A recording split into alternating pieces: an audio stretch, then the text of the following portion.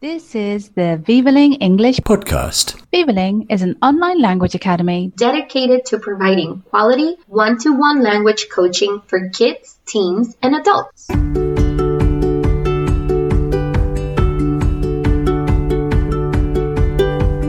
Welcome to the Vivaling English podcast. Singapore. Asia is a marvellous continent, full of fascinating cities, incredible natural landscapes and historic cultures. Vivaling has a number of very important people in Asia working in an office in Singapore. In today's podcast, I would like to focus on this unique city-state and help our listeners understand what makes Singapore such a special place. We also have two special guests, Ellie and Lo Wai Hong, who live in Singapore, talking about the city from their perspective. As usual, I would like to start with a question. Singapore is famous for being a modern, clean, and well-organized city. This is imposed by a number of strict rules. Here are 4 things you cannot do in Singapore, but one of them is not true. You cannot buy, sell, or use chewing gum. You cannot annoy somebody by playing music in the street. You cannot forget to flush a public toilet. You cannot wear shorts on public transportation. Answers at the end of this podcast. Before we listen to our guests, I would like to give you some facts about things I think are important about Singapore. Pay attention because I will ask some questions at the end to make sure you remember them. The name Singapore comes from the Sanskrit words Lion City. Apparently, back in the 13th century, a prince called Sri Tribuana saw a strange beast, a bit like a lion. He thought this was a sign of good luck and called the island Singapura. In fact, the animal must have been a tiger and not a lion. There were never lions in this region, but we all make mistakes. For 136 years, Singapore was a British colony. The famous Raffles Hotel was named after Sir Stamford Raffles, who was the first Governor-General. In fact, Sir Stamford Raffles, who was born on a ship called Anne, only ever spent 8 months in Singapore. His main success was in keeping Singapore from the French, the Dutch, and the Portuguese, and allowing it to grow into the multicultural city we know today. Singapore is not a cheap country to visit. In fact, its GDP, gross domestic product, this is the amount of money produced in Singapore per year divided by the population, is one of the highest in the world at $65,000 per person in 2019. Please note that this does not mean that everybody in Singapore is rich. Like most countries, there is a wide range of poor, middle income, and rich people.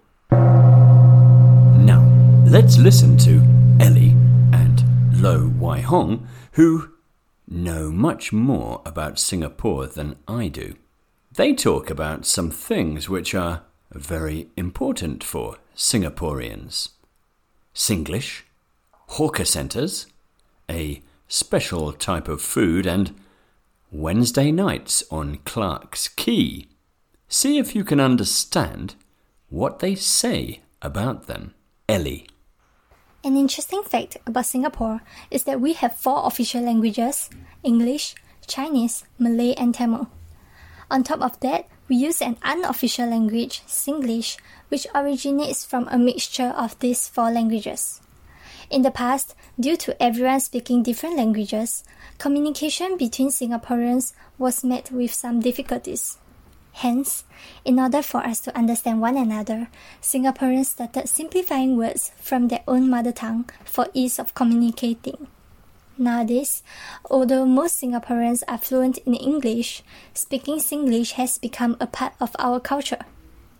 To best have a truly Singaporean experience, I would recommend a visit to our hawker centres. The culture surrounding hawker centres are an integral part of Singaporean society, so much that it is on the UNESCO Intangible Cultural Heritage list. In hawker centres, you will see people from all walks of life gathering to dine and bond over cuisines from around the world. They are by no means the fanciest looking places, but hawker centres are without question rich in culture. In fact, you may find many Singlish terms frequently used in hawker centres as well. Lo Wai Hong. In my opinion, what makes Singapore special is that even though Singapore is an Asian country, most people here predominantly speak English. In school, we were educated in English, so most people here could speak good English. If you are visiting Singapore, this is great because you will be able to experience Asian culture without the language barrier. One of my favorite things about Singapore is that we really are a melting pot of cultures. For example, in Singapore, you will be able to find great Thai food, great Japanese food, delicious burgers, pizzas, and the list goes on. Did you know that Singapore is also the home to the world's cheapest Michelin-starred meal? A hawker selling chicken rice received this honor in 2016. Chicken rice is a dish with poached chicken and rice cooked in chicken stock. If you are visiting and am hungry for some local food, I highly recommend chicken rice. If you are into nightlife, you should visit Clarke Quay. It is a collection of bars, restaurants, and clubs by the scenic Singapore River. By the way, usually Wednesday night is ladies' night, so ladies may be able to get into some of these exciting clubs for free. Very interesting. Thank you, Ellie and Lo Wai Hong, for your contributions. Now, let's check if you understood the 4 things that are important for Singaporeans.